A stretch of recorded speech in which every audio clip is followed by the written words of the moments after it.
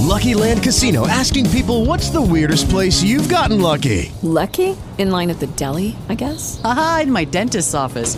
More than once, actually. Do I have to say? Yes, you do. In the car before my kids' PTA meeting. Really? Yes. Excuse me, what's the weirdest place you've gotten lucky? I never win and tell. Well, there you have it. You can get lucky anywhere, playing at LuckyLandSlots.com. Play for free right now. Are you feeling lucky? No purchase necessary. Void where prohibited by law. 18 plus. Terms and conditions apply. See website for details.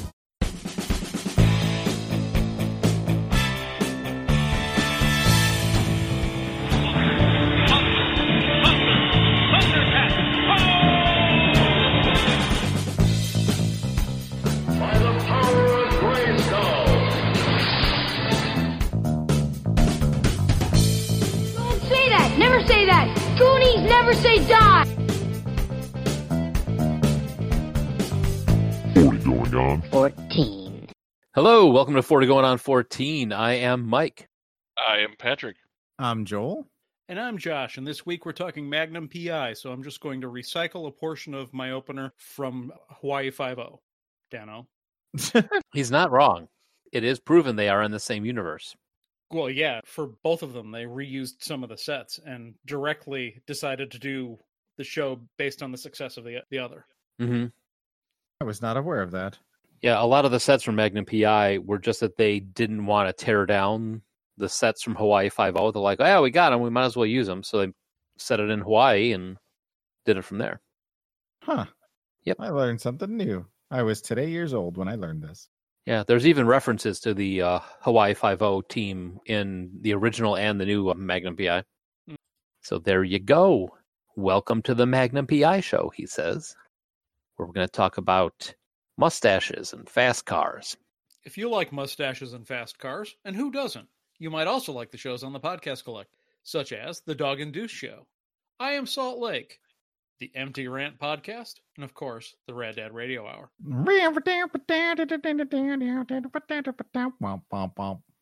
Hooray! That was a good one. That used to be Pat's thing. Yeah. Pat used to do that. I know. Long ago. And it was a much simpler thing. You sure? I've never heard that before. It was a simpler lead-in for more elegant time. Maybe. I don't know where I was going with that. No, you were fine. I don't talk about it anymore because I don't like to upset Joel. Not upsetting me. I think it's funny. Oh, you're upset. I am? I like to upset Joel. Is that a new character? Upset Joel? Who needs a character when you got the real thing? I think I would be really terrified if you ever fully snapped on us. Because I think you're the kind of what do you mean to us? Yeah. Oh, wait, what? I think you're kind of like the chewing on bones type of guy. I'm going to chew on your bones? Are you? Uh-oh. Thinking about it. Don't hurt Pizza Bone. Looking for more of this? You can find us on Apple Podcasts, Google Podcasts, Blueberry Stitcher, Podchaser, and other podcasting directories. You go to Podchaser, you can leave us reviews, rate our shows. I think you can even do clips. If you find something funny, you can do a clip and send it to a friend. Aw. Yeah, send it to Joel. Friends love clips. Yeah. If you find something funny, let us know. That's We're still looking. accurate. You can also give us a call at 708-NOW-RAP, 708-669-9727. Click and call. No, not click and call Facebook. Facebook takes us to the Welcome Discord. to Michael's Word Salad. Jesus Christ.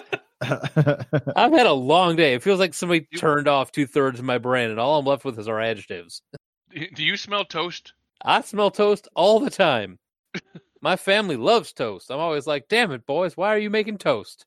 Which is something, because I don't have any sons. I was going to say, there's no boys in your house. Something's wrong here. What is happening? Wow. Give us a call. Go on Facebook. You can join us on Discord. Chat with us. We're going to make history, the first podcast to record someone having a stroke. So, there you go. It's about that time. Good Lord, is it ever? It's about that time. This week in music, movies, and TV.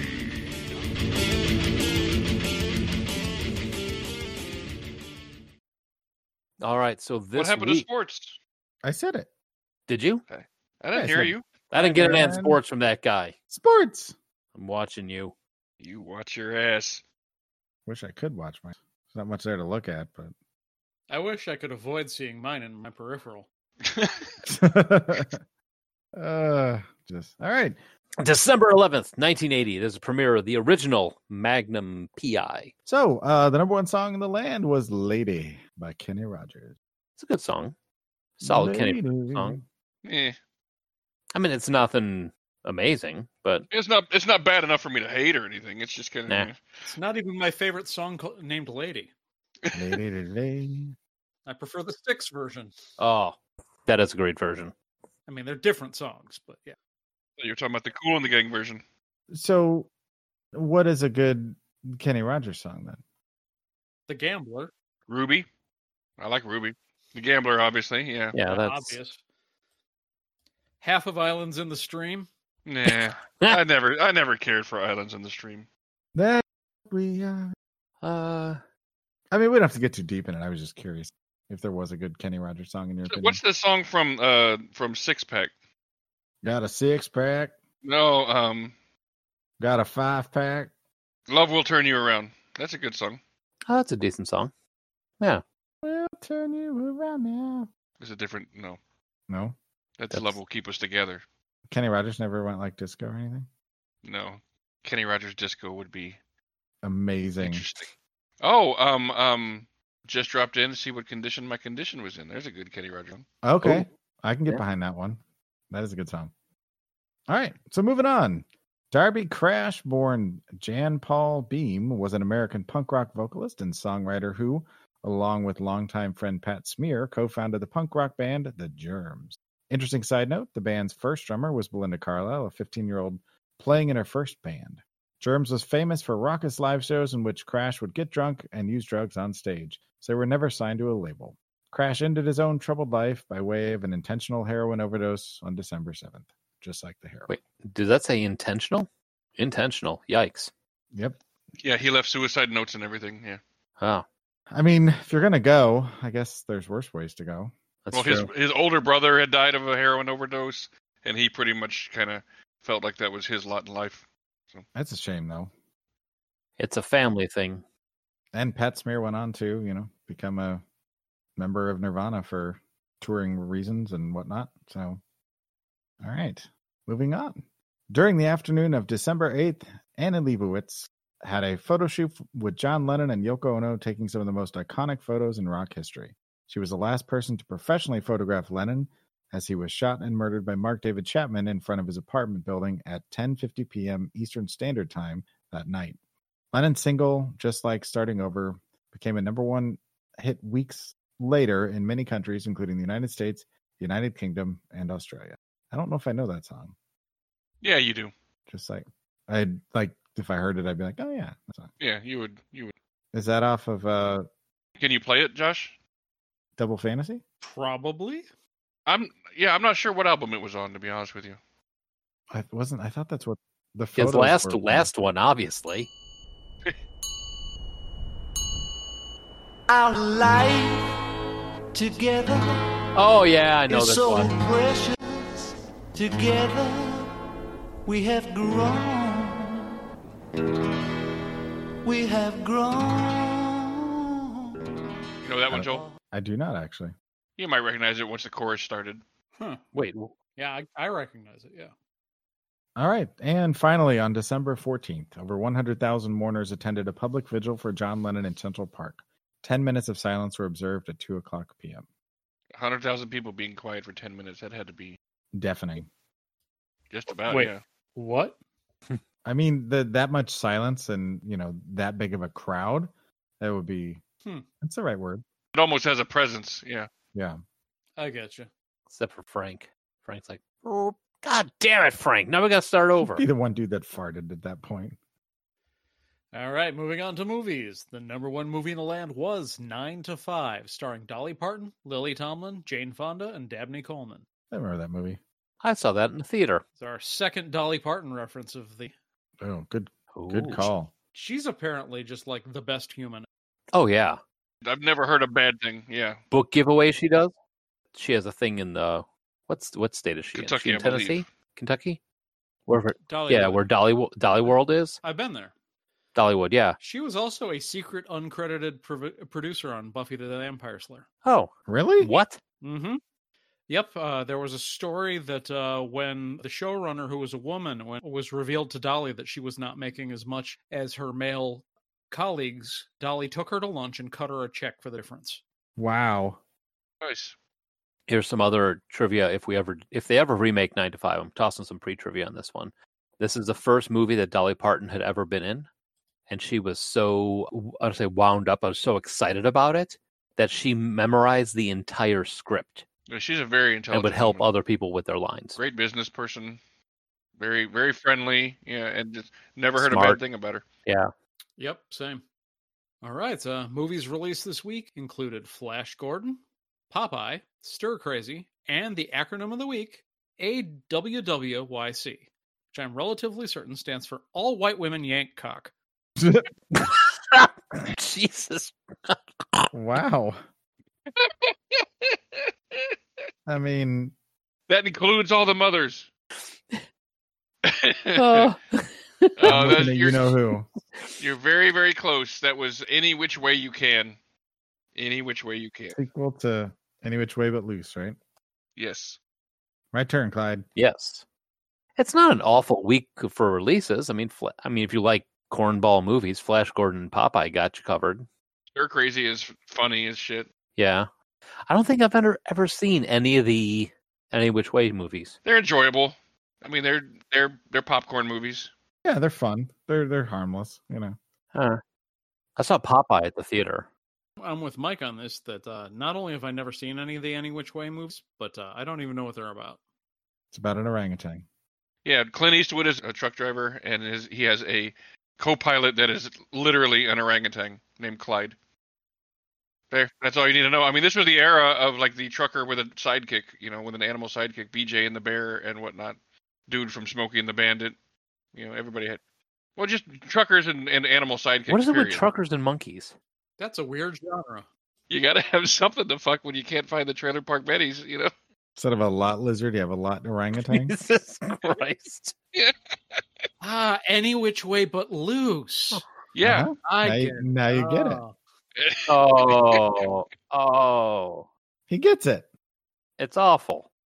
There's no getting. It's terrible. In fact, I'm calling. I was going to tell conversation over. TV. I was going to tell Josh real quick that there is no orangutan banging going on in this movie. Just to be clear. No orangutan bangarang. What does it say? Orangutan bangarang gang bang. What? Any which way I don't but know loose. what to do with any of that. So TV. Monkey Humper. Yeah. It's all the things you And never more. thought it was.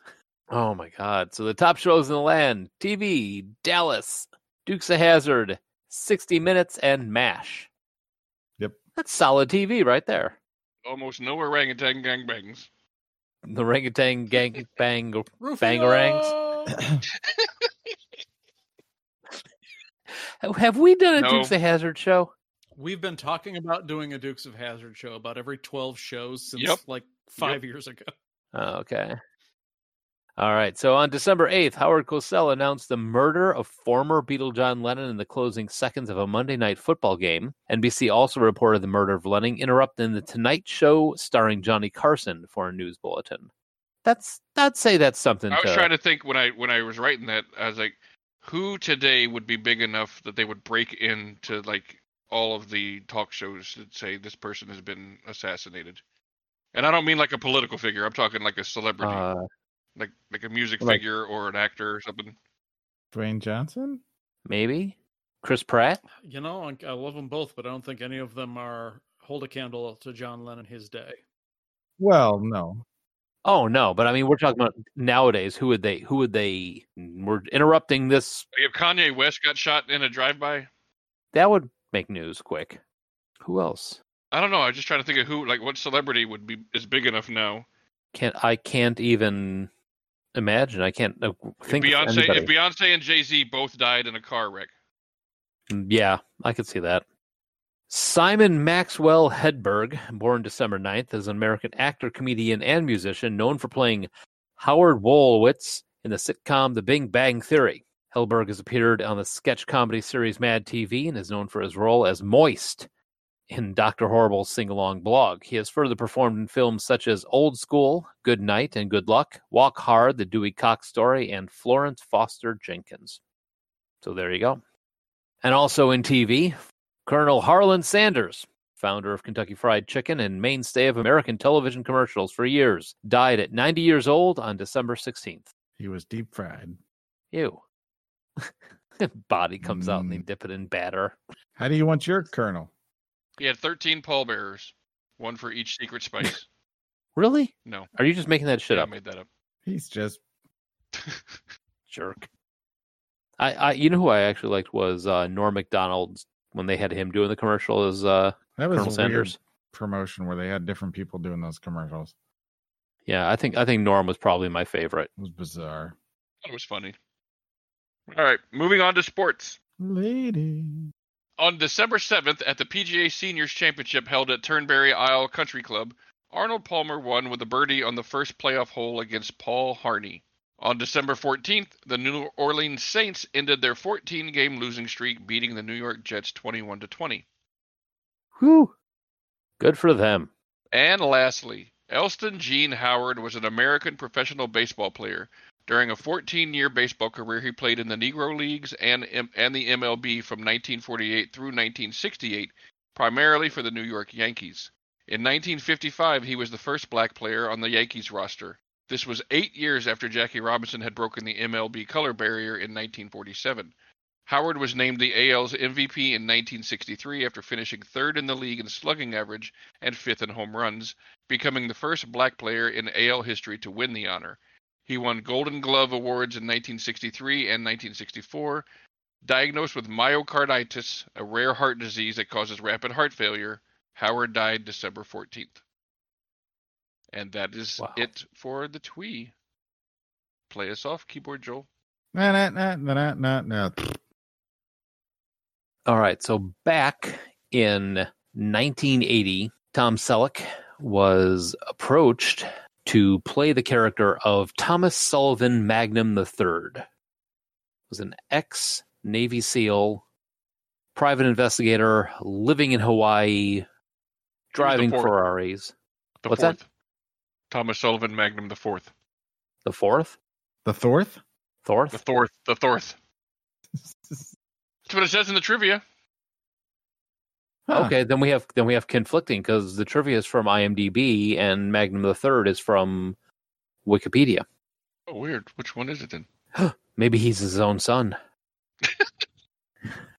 Plot twist. I'm my own father. Oh, a lesson in don't change history from Mr. I'm my own grandpa. Right. He lives out in the...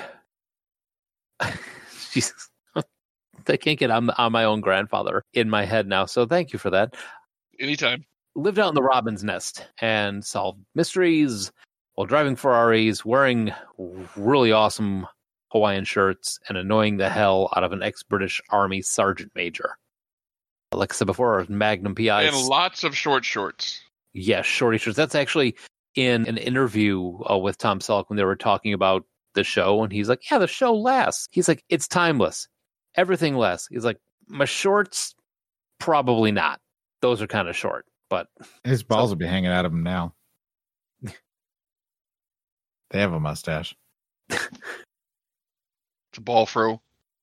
So Tom Selleck played Magnum on 158 episodes from 1980 to 1988. John Hillerman played the uptight British Higgins for 158 episodes. Roger E. Mosley played Theodore T.C. Calvin for the same amount. Larry Menetti was Orville Rick Wright.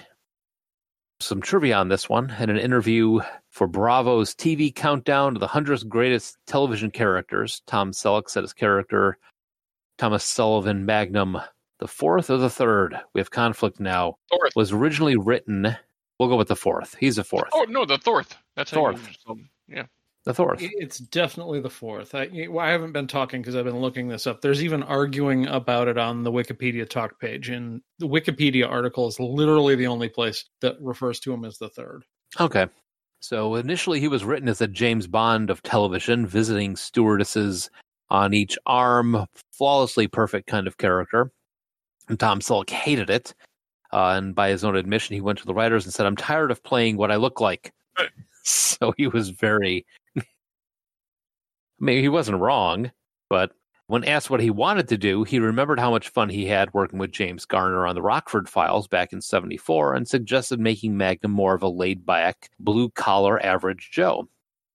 His rationale was that if men watched the show and were able to identify with him, it'd bring in more male viewers. The writers and producers said no and refused, and he threatened, "Hey, if you don't do this, I'm going to go make this movie they just asked me to make called Raiders of the Lost Ark, and I don't even know what that's about."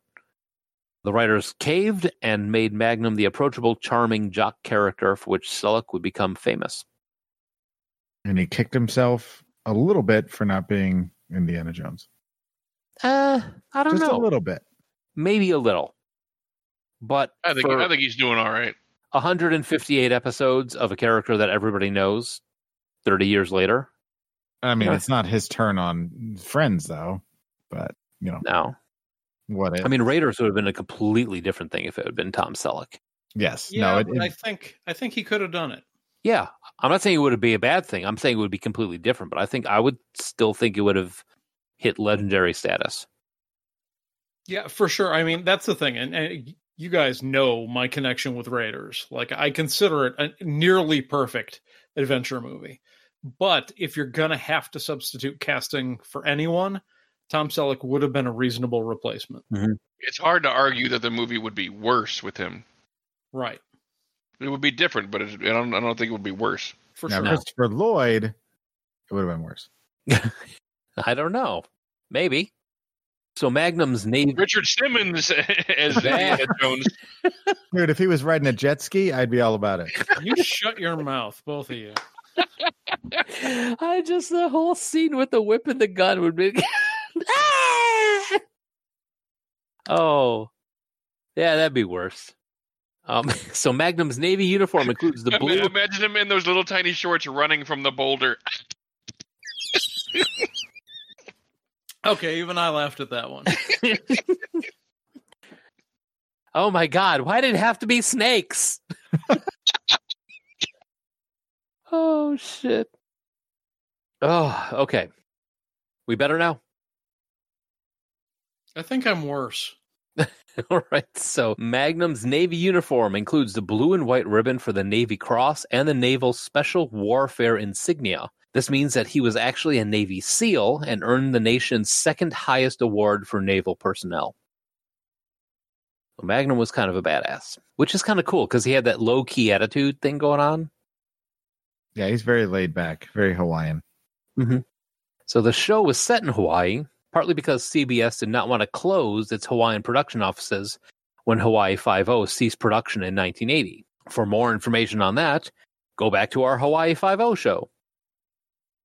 Ta-da! We'll put it in the links. This show started production that year and contained occasional references to Steve McGarrett and Five-0, although McGarrett was never shown. It would have been kind of cool if it would have been a crossover episode. They had a lot of crossovers. There was actually a Murder, She Wrote episode that had Magnum P.I. on it. I mean, with Hawaii Five-0. Are you saying Jessica Fletcher is not cool? Yes. Now, if it was Richard Simmons as Jessica Fletcher. All right, now how about this? Yeah. After the show ended, Universal Pictures floated the idea of a Magnum P.I. movie with the original cast. Tom Clancy wrote a script about Magnum returning to the Navy and his subsequent adventures. It ultimately fell through that the original cast and Clancy's script would not be a big enough draw at the box office. Wow. I beg to differ. I think his track record now is proven differently. Yeah. Well, this is 1988 Tom Clancy, too. So. Man. But yeah, that I think if that script is still out there, I mean, I would be willing to just see it for the hell of it. That could start a new franchise potentially if this, once the show ends or they do like a movie version without Jay Hernandez, the current Magnum P.I., Mm-hmm. That could turn into a fucking franchise. Well, here's the thing: is that this is also 3-4 years before even Hunt for Red October. Hunt for Red October didn't pop up until 1990. So, outside of people who read the books, like my dad, didn't even really know Tom Clancy at this point. Whereas now Tom Clancy's everywhere. Look what it did for Jack. I mean, Jack Ryan is a household name. So you already got a proven entity. Slap his name on it. He could punch up the script to make it modern Clancy. And yeah, Tom Clancy is. It's a household name. That's what we call the paprika in our house. We don't say, give us the paprika. Give me the Tom Clancy. Or give me the Jack Ryan. That's what we say. What? Yeah, I didn't want to question. I was just going to roll with it. All right, so the grounds of Robin's Nest have been used for hundreds of years before raising sea turtles for the Hawaiian royal family. And if you look at Google Maps, you can see that there is a 500 by 50 foot stone wall just in that little jetty out there that they would use for raising turtles. The turtle pond has been on the National Register of Historic Places since 1978. As a residential estate since the early 1930s, it's an 11,000 square foot main house, a boathouse. I knew that place looked familiar. Yeah, because you got thrown out of there. No, I'm big into sea turtle rescue. Oh, yeah. I'm sure there's a lot of that in Texas. Oh yeah, sea turtles everywhere. They taste so good. By January 2014, it was owned by Cox Communication and heiress Barbara Cox Anthony, which is an unfortunate name. Placed it on the market with Sotheby's International Realty for $15.75 million, and it sold for $8.7 million in 2015, and in 2018 they tore it down. Yeah, money well spent. Well, I'm hoping they put something else up in there, but the original theme music was a mid-tempo jazzy piece by Ian Freebairn Smith, and it was also used for the next 9 regular episodes, which kind of threw me. Yeah, I thought that was weird because the first episode was the original theme song, and the second one, I was like, what the fuck just happened? Well, the second one was actually the original theme song. Was that kind of like da-da-da-da-da-da-da-da, whatever it was.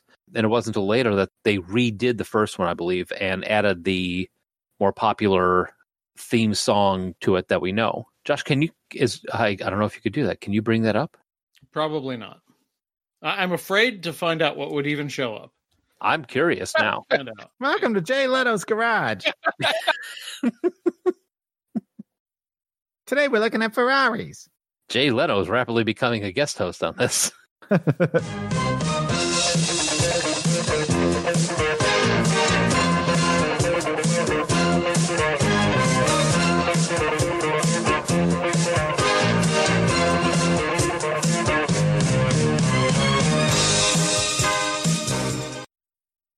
That's a great theme song. Okay, I was going to wait until we'd gotten into the meat of the show, but I kind of have to jump in here. Okay. I knew that my parents watched this show. It's weird to have an overwhelming flashback of a memory that is neither super positive or super negative. But like, as soon as that theme song kicked in, I catapulted back to the number of times I heard that song when my dad was watching the show in the 80s. Like through the walls, whatever. Like, yeah. No, I mean, I typically was sitting there watching it. I maybe didn't get it, but I didn't realize how many times I had heard that theme song and watched this show back in the early 80s. But the theme song, it just all flooded back. And that's awesome, isn't it? Strangely, yeah. I mean, I was dragging my feet a little bit on watching this, but we'll get to that when we get past the trivia. Okay. I just want to throw out there, when you said that about the theme song, Josh, I was imagining you and your brother in a room, and your parents were watching it, and you heard it through the walls as you were sticking stickers to the the wall in your room. You're like, click, and it's like, I don't know why. Anyway, okay.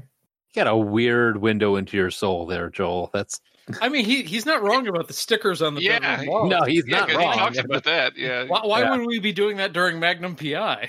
Because you Maybe guys that- are supposed to be in bed. And, I know this music. It's sticker time. Yep. We knew that for the next hour they were going to be tied up watching Magnum P.I. So you guys were stickering the shit out of that wall. I mean, it's not like we had to do the stickers on the wall secretly. They knew about them. They were fucking everywhere. It makes it more funny, though, to think of you guys doing it in secret. Oh, shit. That's awesome. All right. So, beginning in episode 12, the original music was replaced with a more up-tempo theme typical of 1980s action series that we just heard, played by Mike Post and Pete Carpenter with guitar by Larry Carlton. This theme had been used during the show and over closing credits from episode 8 on. A longer version of the second theme for Magnum P.I. that was 3 minutes and 25 seconds long, was released as a 7-inch single by Elektra Records in 1982, and then hit the Billboard Hot 100, peaking at 25 on May 8th. Wow.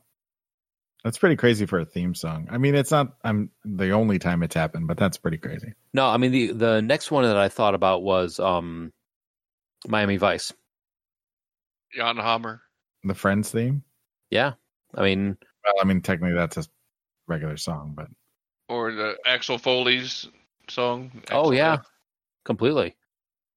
So I looked up this guy, Larry Carlton, because I hadn't heard his name before. Joel, do you know him? The name sounds familiar, but no, I don't know who he is. Okay, so in the 70s, he was basically one of those studio musicians that just kind of like, hey, we need a guitarist. Get him in here. He appeared on hundreds of recording sessions with Steely Dan, Joni Mitchell, Linda Ronstadt, Michael Jackson, Quincy Jones, Bobby Bland, Sammy Davis Jr., Fifth Dimension, Herb Alpert, Christopher Cross, Dolly Parton, third time, Andy Williams and the Partridge Family. He performed also on Mike Post's theme from Hill Street Blues. So this was one of those guys that we need a guitarist to just, do some serious riffs for us. They call this guy, he'd come in, do it, and leave. Kind of cool. Wait a second, I'm sorry, I'm digging through more. He was the guitarist on Piano Man for Billy Joel, too. Huh. Yeah. Always interesting to find out, like, these studio musicians, like, what else they did with their lives. Yeah. I'm scrolling through all this, and it just keeps going for this guy. So good on him, man. That's awesome. So Higgins, Jonathan Quayle Higgins III, has several illegitimate siblings with the same father, General Albert Stanley Higgins, but with different mothers. Father Paddy McGinnis, an Irish priest. Elmo Ziller, a rodeo owner from Texas. Don Luis Monego, a royal heir to the throne of the Costa de Rosa in South America. There's also Su Ling from China, Elizabeth Whitefeather, a Native American, and Katumba Numba from Africa. I love their song, Tub Thumper. Tub Thumper is good. Yes, that's right. Very good. Elmo, Patty, and Don Luis were the only ones ever actually seen, and all played by dual roles by John Hillerman himself, as extreme contrast to Higgins' British characterizations, which is ironic because he's from Texas to begin with. That was the time he didn't have to use an accent when he was playing the Texan. Mm-hmm. That was my. We were watching it, and the girls were like, "I know that guy." I'm like, "You do you?" Yeah. Like, I was like, "All right, just watch another episode with me and see if you can tell me who he is." And it's like one of those people that they knew they had seen him before. I'm like, "I want to extend this wreath and a hearty handshake." A Laurel and Hardy handshake. A Laurel and Hardy handshake. Yeah. So naturally, we watched a couple episodes of Magnum P.I. and then we watched Blazing Saddles. Classic.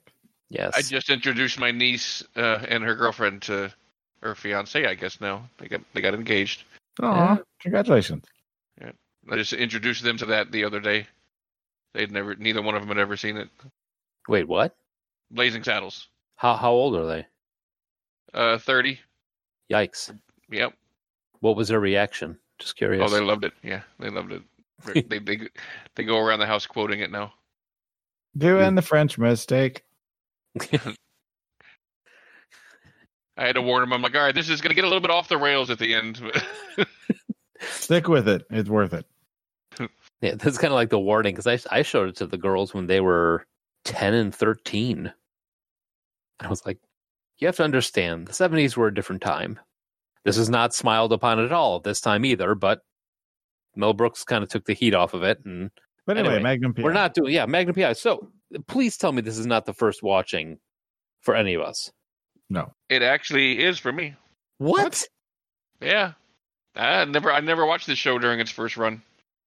Really? It surprises me that this wasn't something your dad was into. No, he never. Yeah. I never recall him seeing it. Yeah, it seems like his wheelhouse. Yeah, it kind of does, actually. Well, because he's like, I had that other show on, and Pat's done with his stickers. He must be asleep now. Now I can watch Magnum. No, I mean, it probably was another show that ran at the same time that he watched instead. Huh. I honestly had sworn that guessed that all of us had seen this before. No, I never did. This is the first time I watched it. I watched the pilot twofer, and I watched the third episode because it was a Simon and Simon crossover. And Simon and Simon was something that I definitely watched when I was younger. That was another great show. I wish they would remake that one, actually. They need to remake Simon and Simon and then like Cagney and Lacey. And Riptide. Come again? Riptide. Why don't I remember that? I don't either. We'll look it up sometime. Joel's the only one who does.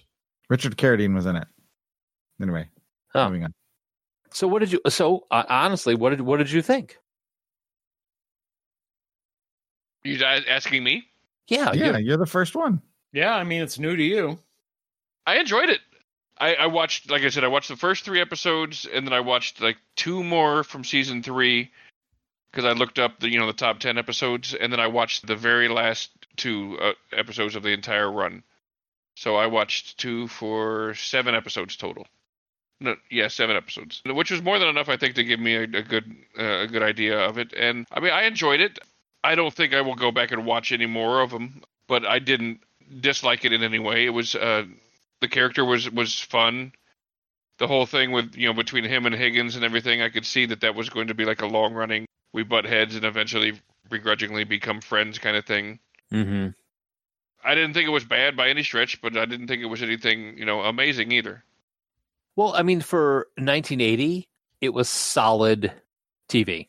That was my take on it. I watched it back then, and I don't know if this is something you guys know about me. I really dig Magnum P.I.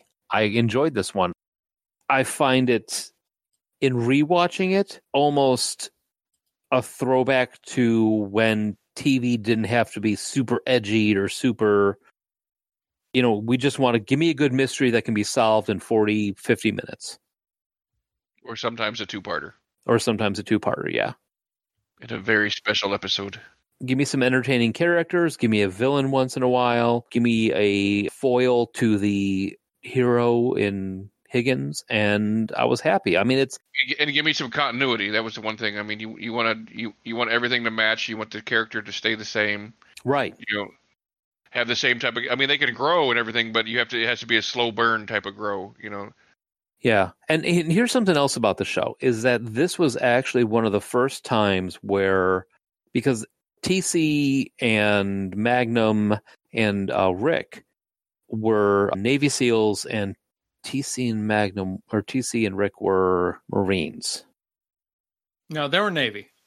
Were they? 100%. Because okay. Actually, TC might have been Marines, because one of the things they talk about in the armed forces is how the Marines and the Navy have this relationship where the Navy says the Marines are their taxi drivers. Yes. Or maybe I get that vice versa. Yeah, vice versa. Yeah, the Marines say the Navy is their taxi driver. Yeah. Because every ship in the Navy is required to have a squad of Marines on it. Because they're the ones that do all the, if they have to go on land for any kind of conflict, the Marines do. Okay. Well, one of the things that was interesting about Magnum P.I. is that these three were all Vietnam veterans, and it was one of the first shows that presented Vietnam vets as human beings that are carrying some baggage and, may not be 100% back, but they're not like as it was presented at the time, the shell shock killer, this is a person who could snap at any time. Right. They're just people trying to live and doing what they know how to do. And they actually got kind of showing you can have PTSD and not be a threat to society. Right. Well, yeah, I mean, Vietnam in general was a pretty controversial topic at the time, even in 1980. Oh, yeah. But they actually got accolades from other servicemen saying, hey, it's about time someone shows us as this. We're not all on the edge about to snap.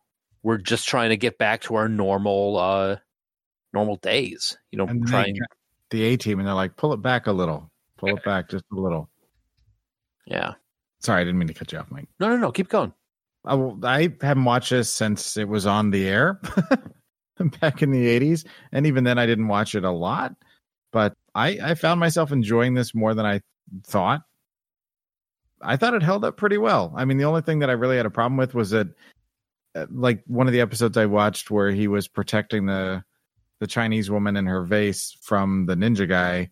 Oh, he always blinks before he strikes. Yes, and he barely knew this woman 10 hours, 5 hours. They were already kissing out in the dock, and then she's like, if, I won't sleep with you until, the job is done. And that was kind of the theme that seemed to be running through the episodes I watched, was he takes a case from a attractive woman, and then, she wants to do him. And I was like, that's a little, I mean, he's a handsome guy, but not to contradict you too much, Joel, but in that episode, they established that he'd been visiting her every weekend for like 6 weeks. Oh, I must have missed that part. Yeah. Yeah, she made a point of saying she expected to see him that Saturday because he'd been there every Saturday at the beginning of the episode. Oh. Yeah, so he was already putting the romancing on her. Never mind. There was still a theme of chicks were like, hey, baby. And he's like, hey, baby. And want a mustache ride? Look at the mustache and look at those shorts, man. Right? Seriously. His name brand condom was, big seller. If you're curious, the pattern for his iconic Hawaiian shirt is called Jungle Bird. Jungle Bird. I wasn't curious, but now I'm glad I know that for some reason. Yeah. I'm going to order one of those. Surprised you don't have one already, to be honest. I've got a couple that are close. I unfortunately did not know that there was actually, you can buy the Magnum P.I. like collection. So, I mean, that's a thing. He's got some amazing shirts. Just tossing this out there. So what about the relationship between Higgins and Magnum? I remember watching it, and initially, Pat, you watched the first couple episodes, so it's pretty much where Higgins is putting up with Magnum being there and pretty much despises the fact that he's on the property. But over the next 8 seasons, you see the relationship really does change, where Higgins starts to gain a lot of respect for what Magnum does. It's the 1980s plot and character growth. It's nothing astounding, but the attitudes change. They're both military people who have a deep regard for authority and discipline and respect and stuff like that, and honorary people. And once they kind of realize that about both of them, about each other, they're like, okay, well, we can kind of have a kindred relationship, kindred spirit, and they learn to get along. There was definitely a mutual respect there as things progressed. There was a little bit of kind of apprehension, but, I mean, you could tell from the beginning that was the arc they were going to have. Yeah. It's very 80s, but, for something as tropey as this was for an action 80s thing, I'm kind of coming at it from the same place Joel was. I was afraid that this was going to be super difficult to watch. Mm-hmm. And I was shocked at how well it held up. Yeah, I mean, because you think Magnum P.I. Okay, I say Magnum P.I. What is opening scenes, theme music, and everything? What is the one scene that pops in your head? The helicopter flying. Mm-hmm. Me too. Okay. All right. For me, it was him holding the girl who's scuba diving, who's doing the diving thing.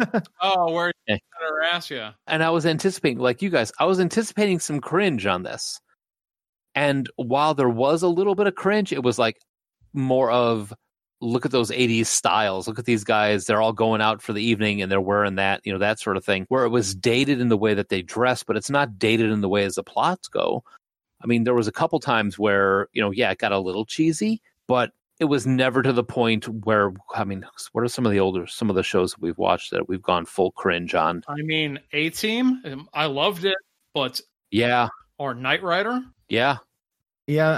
They definitely felt a lot more cheesy than this turned out to be, which is odd. And I would almost put this in with Cheers. I mean, it's a show that's dated. It's not as much dated as it is set in a period of time. It's a period piece. Yeah. Plotline, the conversations they do get a little TV trope-ish, but the stories are solid, and it's easily rewatchable show. I watched about 10 plus episodes once I started rolling on it. I really enjoyed it. Well, and I found it kind of weird. I had a similar reaction to like Josh did, but more just because I remember watching it myself. I don't know if my parents watched it, and it just took me back to being that age again in the 80s when I watched it. And I just felt it was kind of like, it was like a little time capsule, I guess. It's the best way to put it. Like I could imagine not having all the things we have to worry about now and just kind of sitting on the couch at home after school in the evening and watching Magnum P.I. Mm-hmm. All right. So since I watched the final 2 episodes, I know that there was one mystery that was kind of overriding throughout the whole series, and they still didn't even answer it at the end. So I will ask you guys, do you think Higgins was Robin Masters? I think that's sort of the intention with the retcon, because that basically happened because Orson Welles died. Orson Welles was the voice every time Robin Masters showed up. You never saw him. It was Orson Welles' voice, and he died, and they decided, well, we still want to have Robin Masters. We don't want to write him off the show. Yeah. So what happens if we decide that maybe Higgins was Robin Masters the whole time? I missed that in missing the middle of the whole thing. So yeah, because they had to retcon some stuff like scenes where Magnum's not present, where Higgins is speaking with Robin Masters like over a speakerphone. So it was a little bit of a stretch. Yeah. Okay. Well, now I'm sorry I even brought it up. No. I mean, I'm glad you brought it up. It's one of the questions. It's one of the things that comes from it. I want to go with the retcon. I want to go with the fact that Higgins was Robin the whole time. I want to believe that. I want to say that that's it, because it just makes everything one step cooler. You know what I mean? In my mind, that he's been putting it over on Magnum for 8 seasons. Well, not just Magnum, everyone, because of all the people that come to visit all think he's, Robin Masters' assistant, not Robin Masters himself. It'd be a long con. For not a lot of payoff. It's just your own little amusement. It almost makes you wonder, though, why they didn't just get... I mean, because there's tons of impersonators out there that could have done an Orson Welles voice. And Rich Little was big at that time. So I kind of wonder why they didn't go that route instead of retconning things. Probably out of respect. I mean, you impersonate somebody who isn't like a titan at the end of his career like Orson Welles. It would have felt really shitty to hire an Orson Welles impersonator right after he died. Fair enough. That's a fair cop. All right. So you think we're at a point where we should move on to the now? I think so. I'm not sure I have a whole lot more to say about this. Yeah. Yeah, when we come back, 2018, they brought back Magnum P.I. with a one J Hernandez. And when we get back, we are going to talk about that and some other changes that they made to the show. So we'll be back in a little bit.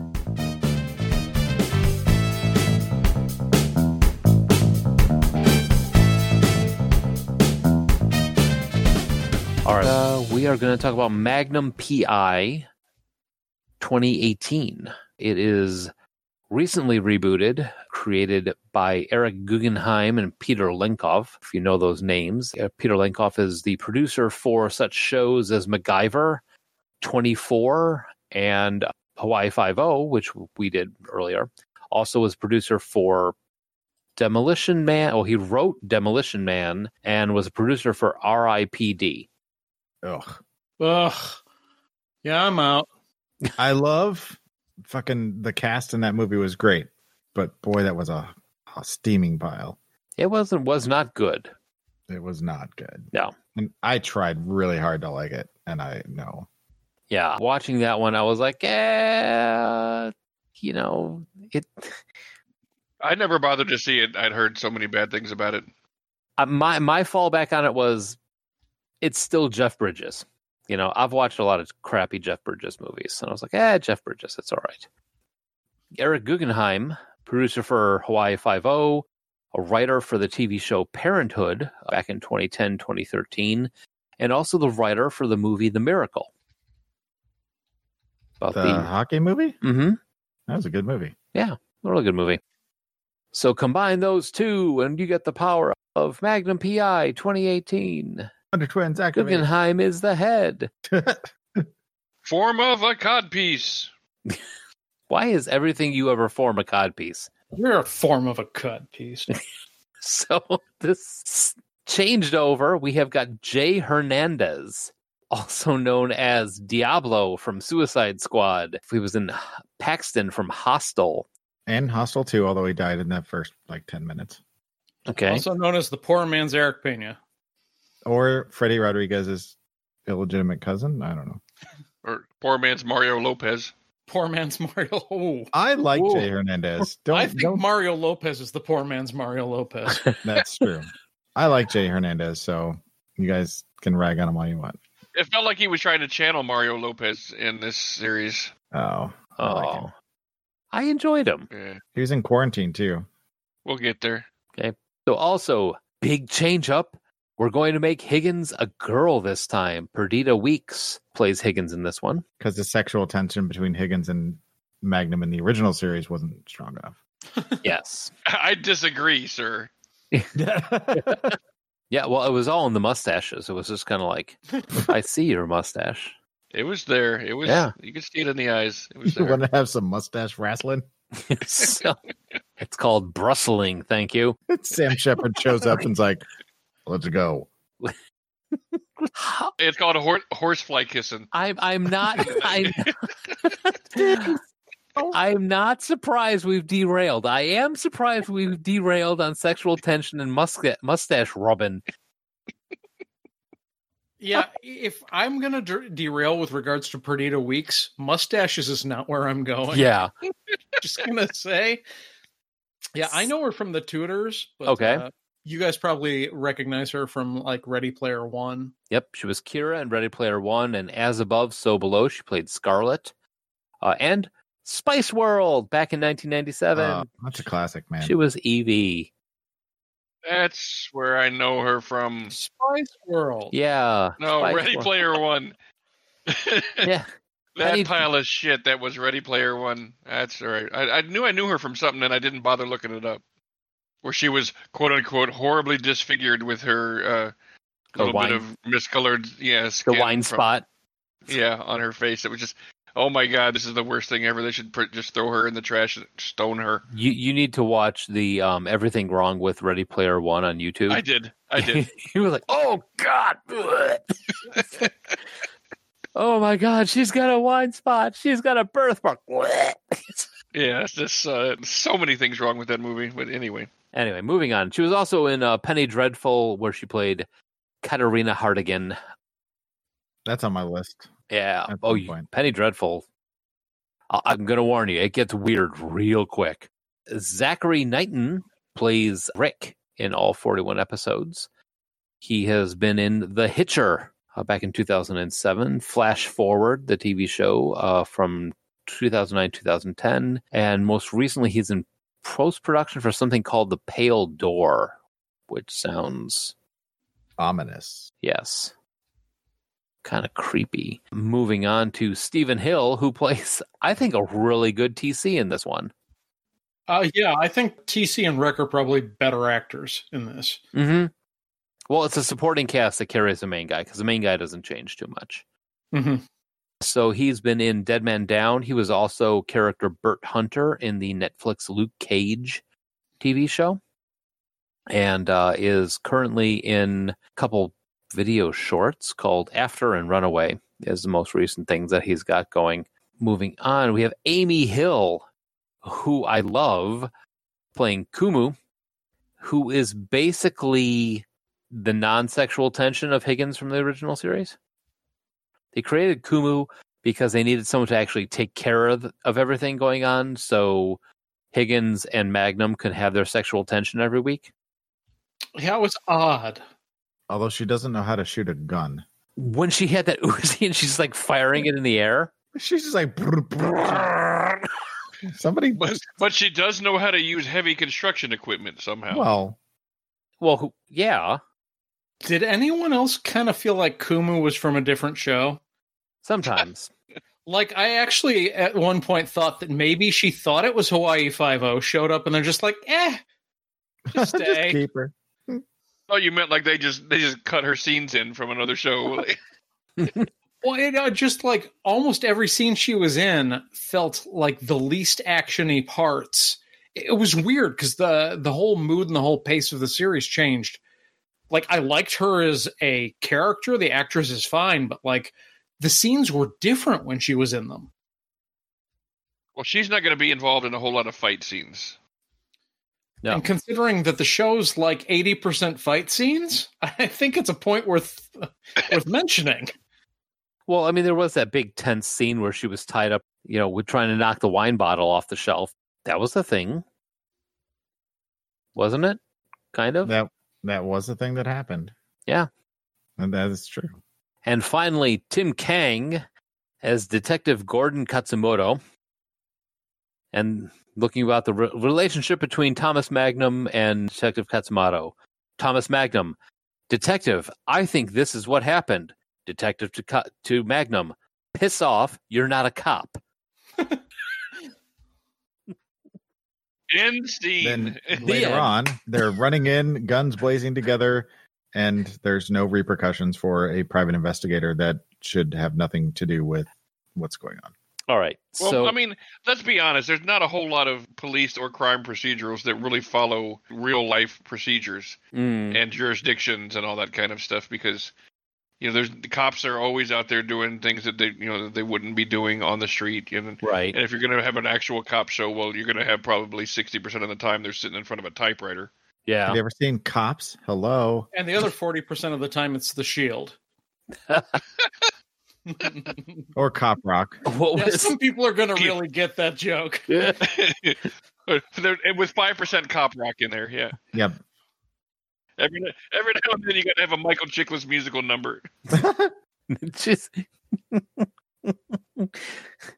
I'd watch that. I'd watch. I'm sure the man's pretty nimble on his feet. The one episode where they're trying to unveil the actual who is White Knight, where they were waterboarding Higgins. What the hell? Yeah, that got rough. And I'm watching that. I'm like, I don't care how tough you are. Nobody gets waterboarded like 7 times without giving up the goods because that shit is scary, awful. Yeah, and then have a full conversation. We're gonna have a 3-minute conversation about what it is you're actually trying to find out. Oh, okay, back to waterboarding. Okay, let's go back to waterboarding. Yeah, right. That episode where they finally figure out that the code for the safe was given to these people by someone who worked there 4 years ago, which I call bullshit. Okay. I changed my password on my Gmail last week. I don't fucking remember it now. There's no way Kumu remembered what the password was on the safe 4.5 years ago. I'm calling that bullshit. Second is, when they bust into this guy's house, they kick down the door, they rush him, smack him up against the door, and what do you have to say for yourself? And the first thing he says is, I want a lawyer. And I'm like, damn right you do. I don't care if you did it or not. Doesn't matter if they catch him or not. You have this whole case is going to get thrown out of court the second they find out that you were firing a gun into the ground right in front of a suspect. Anyway, rant is done. Now on to trivia. Crossovers between Magnum P.I. and Hawaii Five-0 for the 2010 version. Again, the character of Lieutenant Yoshi Tanaka states in the first episode, if this is a kidnapping, it belongs to the HPD and the 5-0, not some private eye. Besides the appearance of Kimi Balamaro as a medical examiner and Dr. Nolai Kuna, Katrina Law's 5-0's agent Quinn Liu, and William Forsythe as former Private Eye Harry Brown, which was close friends with Steve McGarrett's father.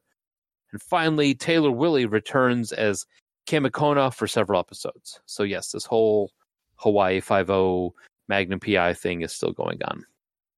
So cool. And because of this, this is set in the same universe as Hawaii 5-0, MacGyver, Jag from back in 1995 for some reason. I'm curious to see how that one worked out. NCIS, some show named Scorpion, NCIS Los Angeles, and NCIS New Orleans. So crosses over all. You had Jessica Fletcher in the original, I guess. And Scorpion, an eccentric genius, forms an international network of super geniuses to act as the last line of defense against the complicated threats of the modern world. I've heard of Scorpion. I've never watched it. Yep, same. I've never heard of it, and now that I know the name and the explanation don't match up. It doesn't sound as exciting as it originally did when I heard Scorpion. Scorpion's the name of his WoW character. So.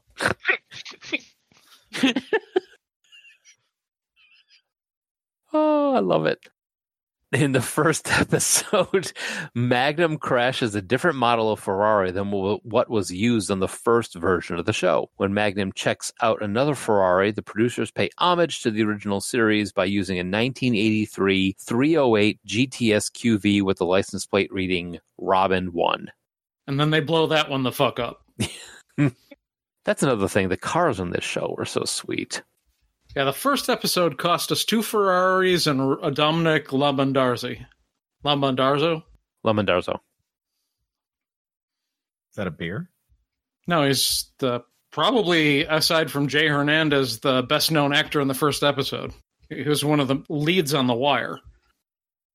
Lead might be overselling it. I'm assuming this is this is the first viewing for all of us. Mm-hmm. Yes. What was the take on it? What did you think? It was the okayest adaptation ever. I liked it. I felt like it maintained the spirit of the original and may have been a little too close to the original, but I mean, I had problems with it, but we'll dig into that a little more in a minute. But no, dig into it now. No, I want to hear what Pat has to say. I mean, I was being flip about it, but it really kind of feels like they went down a checklist of modern reboot, and like they colored exactly within the lines, no more, no less. They decided, okay, our different thing is now that we're going to have a sexy woman be Higgins. Like, I don't know. It deviated just enough to be like, I don't know, acceptable as a modern reboot. It was fine. I mean, even the theme song and the intro to the show was the same. Essentially, yeah, the same thing. The helicopter looked the same, the music, the beats, everything. And I kind of cuts. I don't mean to interrupt you. I appreciated the fact that they did that because, like Josh said, he heard the music, he got emotions from it, he got a feeling from it, he got I heard that first thing. I remember watching it when I was a kid. It brought back memories, and I appreciate the fact that they didn't change it, discard. Yeah, they didn't discard the opening music and put in some sort of like, hey, Skrillex, we want you to do an opening to a movie or opening to a TV show. God, that would be awful. The drop. Wow. Wow. I think one of the biggest problems I had with this, and like I said, I like Jay Hernandez, but they keep playing up the whole White Knight thing. And they keep talking about how, the White Knight does this and that, and he's this badass. And, here's this guy that's this former Navy SEAL, this, the baddest of the badasses. And it just felt like they only used that aspect of the character when the plot dictated. And other times when he should have still had the same abilities that he had at, the points where they decided to click the nitrous button. he like the scene you were talking about with where they're trying to find out who the White Knight is, and they break in and they're trying to steal everything, and they're holding Higgins and Kumu hostage. I know what you're going to say when he gets caught at the car. Well, and he runs into the room where the ham radio is, and instead of fighting the guy or shooting him or whatever, he locks the door, grabs his cell phone. He's like, "Send everybody. We need help. Send help. Send help." And I'm like, it's one dude. You can't take out one dude and you're this badass White Knight that they write books about. Didn't make sense to me. Yeah, it seemed like there was a Magnum slider. Like, yes. He could get punched out with one right hook when you needed him to, but then he could take multiple hits when you didn't need him to. Be careful ordering the Magnum slider. May not get what you want. It's got pineapple on it. Pineapple slider? What? And a mustache. What did you think, Pat? I mean, in comparison, since you had no history with it, yeah. I mean, how did you fall? I don't know. Like I kind of agree with Josh, and like this was the okayest remake. I didn't like that. Well, first of all, I didn't like Jay Hernandez as Magnum. No, I'm sorry, I didn't pick up on that at all. You didn't? Yeah. I did not care for Jay Hernandez as Magnum. He felt like he was acting all the time. Like I hate it, as we've talked about before, when I feel like I can watch somebody acting. It takes you out of it. Yeah, exactly. Yeah. It's just very unnatural. I feel like I'm watching a stage play of a high school kid or something, when suddenly I could just tell that you're just trying to remember your lines and all that kind of stuff. I don't know. He just never felt natural. I didn't like that the storyline decided to take a great character of Thomas Magnum IV, who was a flawed hero. He had it, he was not perfect, and like make him into this White Knight, perfect character who like not only can he kick everybody's ass, but he can sit there and do a therapy session with you afterwards to make sure you're okay. And it was just it was a little too much. He really does care. Yeah, I don't know. I didn't like their version of Magnum P.I, but in all honesty, everybody else I loved. I really thought everybody else did a good job. Rick was probably the least of everybody else, in my opinion, but I still thought he did a good job. I enjoyed the rest of the cast. I just didn't care for even Kumu. Yeah, she's a character she's kind of written to be the every person that you can see out, because she's not the Navy SEAL, she's not the former MI6, she's not seen combat, and all that kind of stuff. So she's meant to be the comic relief / everyman. So even though she doesn't really have a place among all these borderline superhero type people, that is kind of her place. Maybe that's why I felt she belonged in a different show, is because everyone else is hyper realistic and she's just like the secretary on a cop show somewhere else. Yeah. Even the Justice League needed somebody to answer the phone. Did they? How great would the story be about, the woman at the Justice League leaving messages for everybody and handling all the incoming fan mail and stuff? That's a show in itself, like Damage Incorporated, that they were going to do. I literally just had Damage Incorporated pop in my head when he was saying that. Yep. One thing that I saw that I liked in episode 2 of season 2, when they introduced Bobby Lee's character, Jin, the thief, it was such a likable character, and it was such a nice foil to the kind of serious aspect of the show that I was kind of like, why couldn't he be one of the guys that he utilizes? And he's only in one episode. I just checked to see if he popped up. Why again. can't he be his Huggy Bear? Yeah, why can't he be Kumu? Or why can't he be, To agree with Pat, this is a very by the numbers. We're doing this again. We got to check all these boxes, make sure they're checked, get Jay Hernandez, do this, blah, blah, blah. Yeah, it was all right. I wasn't like, ugh, this is terrible. But I will say the only moment of this show where I laughed out loud was in that episode Honor Among Thieves, is when they went to the doctor's office and the guy runs out the front door and they call down. They're on the second floor and they call down to the guy in the car, this thief, Jin. They call him, Jin, stop him. And he opens up the door and shoots the guy. And he pulls, and they're like, where the hell did you get the gun? He's a pickpocket. And he's like, well, I was sitting in the car and I noticed I started playing with the glove compartment and it was locked. And I kind of just got in there and there was a gun in there. So you told me to stop him, so I stopped him. They're like, just get in his way. Don't shoot him in the ass. Which is exactly what he did. But that is the one and only time that I laughed out loud in this one. Could you have imagined if he was a regular character on the show? Oh, that'd be awesome. It would change the flavor of the show a little bit, but that's not a bad thing. And it's such kind of a serious show that it would have been nice to have, and even if he wasn't a regular character, but if he popped up every season for a couple episodes or something. What was it? That night I was out with my hot model girlfriend. You wouldn't know her. She lives on another island. He was really an entertaining character. I wish there was more of him. And then she showed up at the end. Right. And she was actually there. I want to ask real quick, because I didn't watch any of the first season since it wasn't on CBS All Access. Confusion sets in. Did they explain why he's driving a Ferrari in that isn't it like the same car? That I think it's the same deal that he had in the first episode. It's just a package deal of being part of the home security checker guy. Well, they changed that up in the first season a little bit, where Robin wants to take care of the group of them because they are responsible for his success, because he bases the characters in his books off of them. So it's not just home security. It's also a thank you to the inspiration for all the books that made him all his money. So that includes TC and Rick and all them? Yes. Mm-hmm. Okay, so cool. Right. They still make Ferraris then like that? Yeah, they do. Okay. I don't know anything about cars, so I didn't know if that was like a dated car from the 80s and like he was driving it as some sort of like retro thing. No.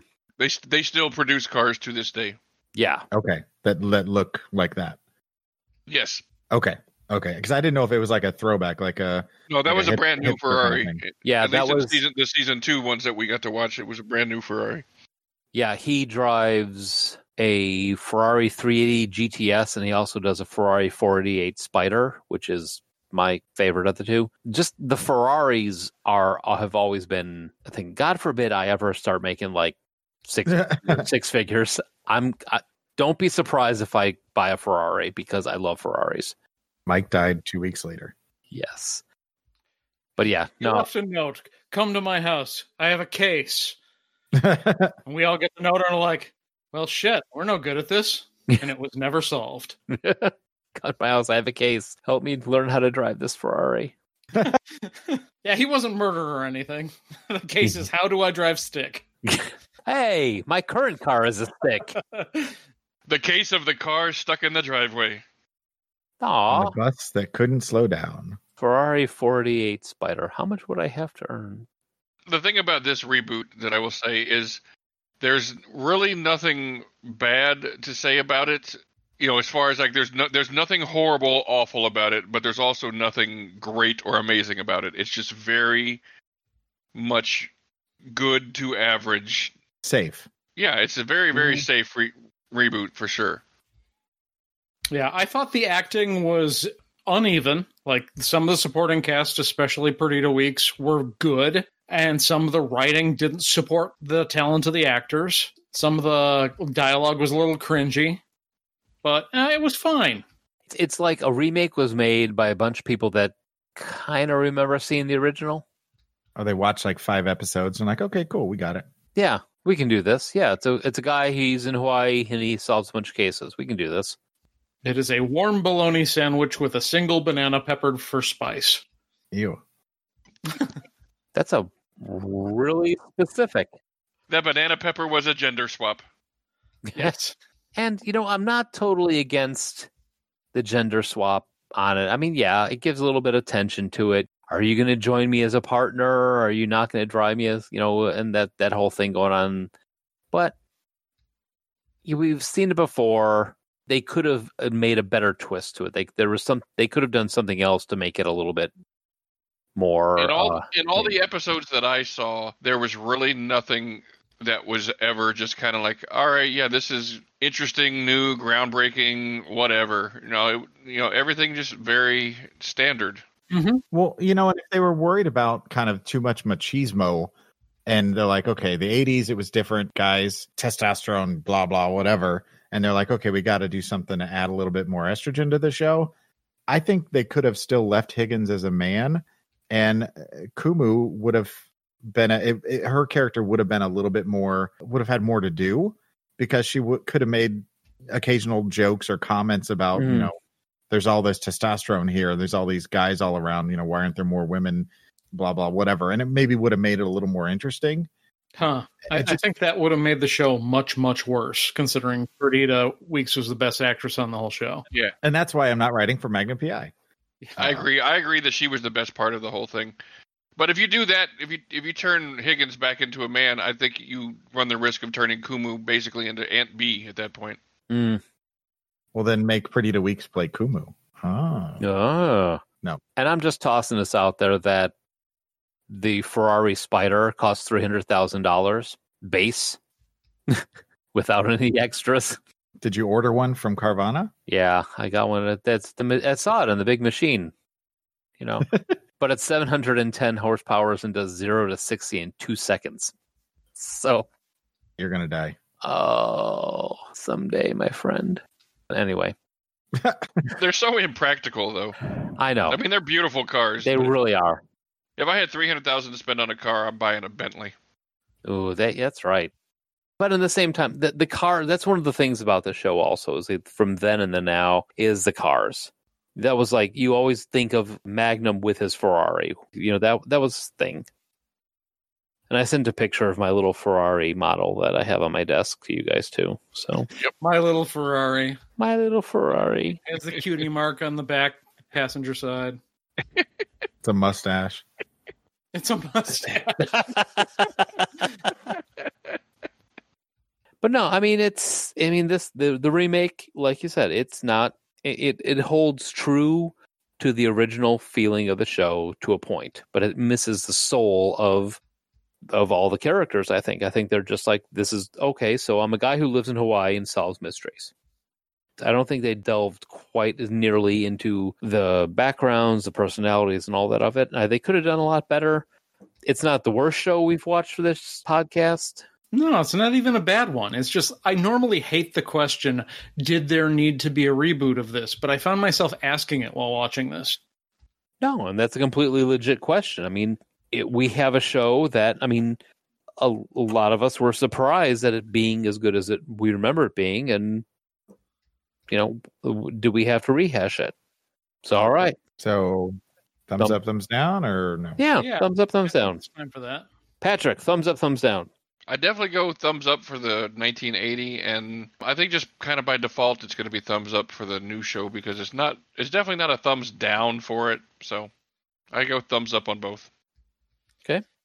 Yeah, I think I'm with Pat, where it's an enthusiastic thumbs up for the original, but a kind of lukewarm, tepid thumbs up, I guess, for the remake.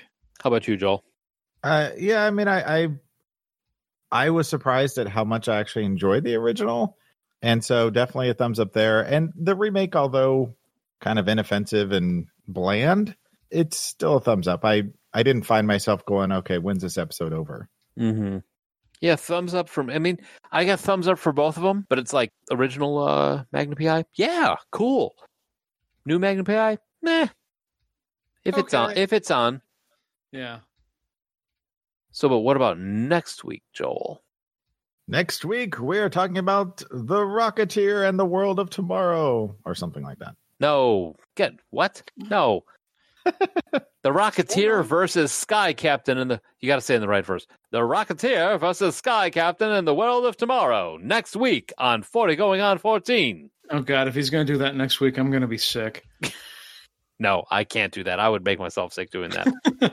So if you have any thoughts about Sky Captain or Magnum P.I. or any of the many topics we talk about on 40 Going on 14, let us know. Give us a call at 708-NOW-RAP. That's 708-669-9727. Yep. If you want to talk about the Rocka P.I. and Sky Magnum, do that. You can also find our older stuff, iTunes, Blueberry, Stitcher, TalkShoe, Podverse FM, and find us on Podchaser. And leave us a review, rate our shows, and share it out. Spread the love. Like smooth butter from Pat. You ain't lived till you've had some Patrick butter. What? I'll be okay not living. Yeah, I'm gonna take a hard pass on Patrick's butter. Yeah, I don't even want that. All right. Consult the doctor to get rid of that. Yeah, spread the love, but don't make it Patrick's butter. Fine. But thank you for listening, and we'll be back next week with Rocketeer versus Sky Captain and the World of Tomorrow.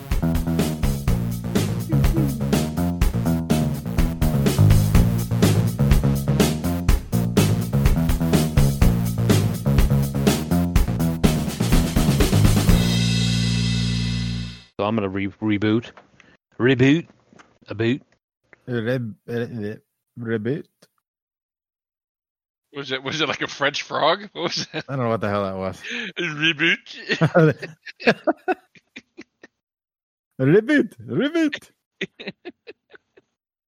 Hello, it is Ryan, and we could all use an extra bright spot in our day, couldn't we? Just to make up for things like sitting in traffic, doing the dishes, counting your steps, all the mundane stuff. That is why I'm such a big fan of Chumba Casino. Chumba Casino has all your favorite social casino-style games that you can play for free anytime, anywhere with daily bonuses. That should brighten your day a little. Actually, a lot. So sign up now at ChumbaCasino.com. That's ChumbaCasino.com. No purchase necessary. VGW Group. Void where prohibited by law. See terms and conditions. 18+.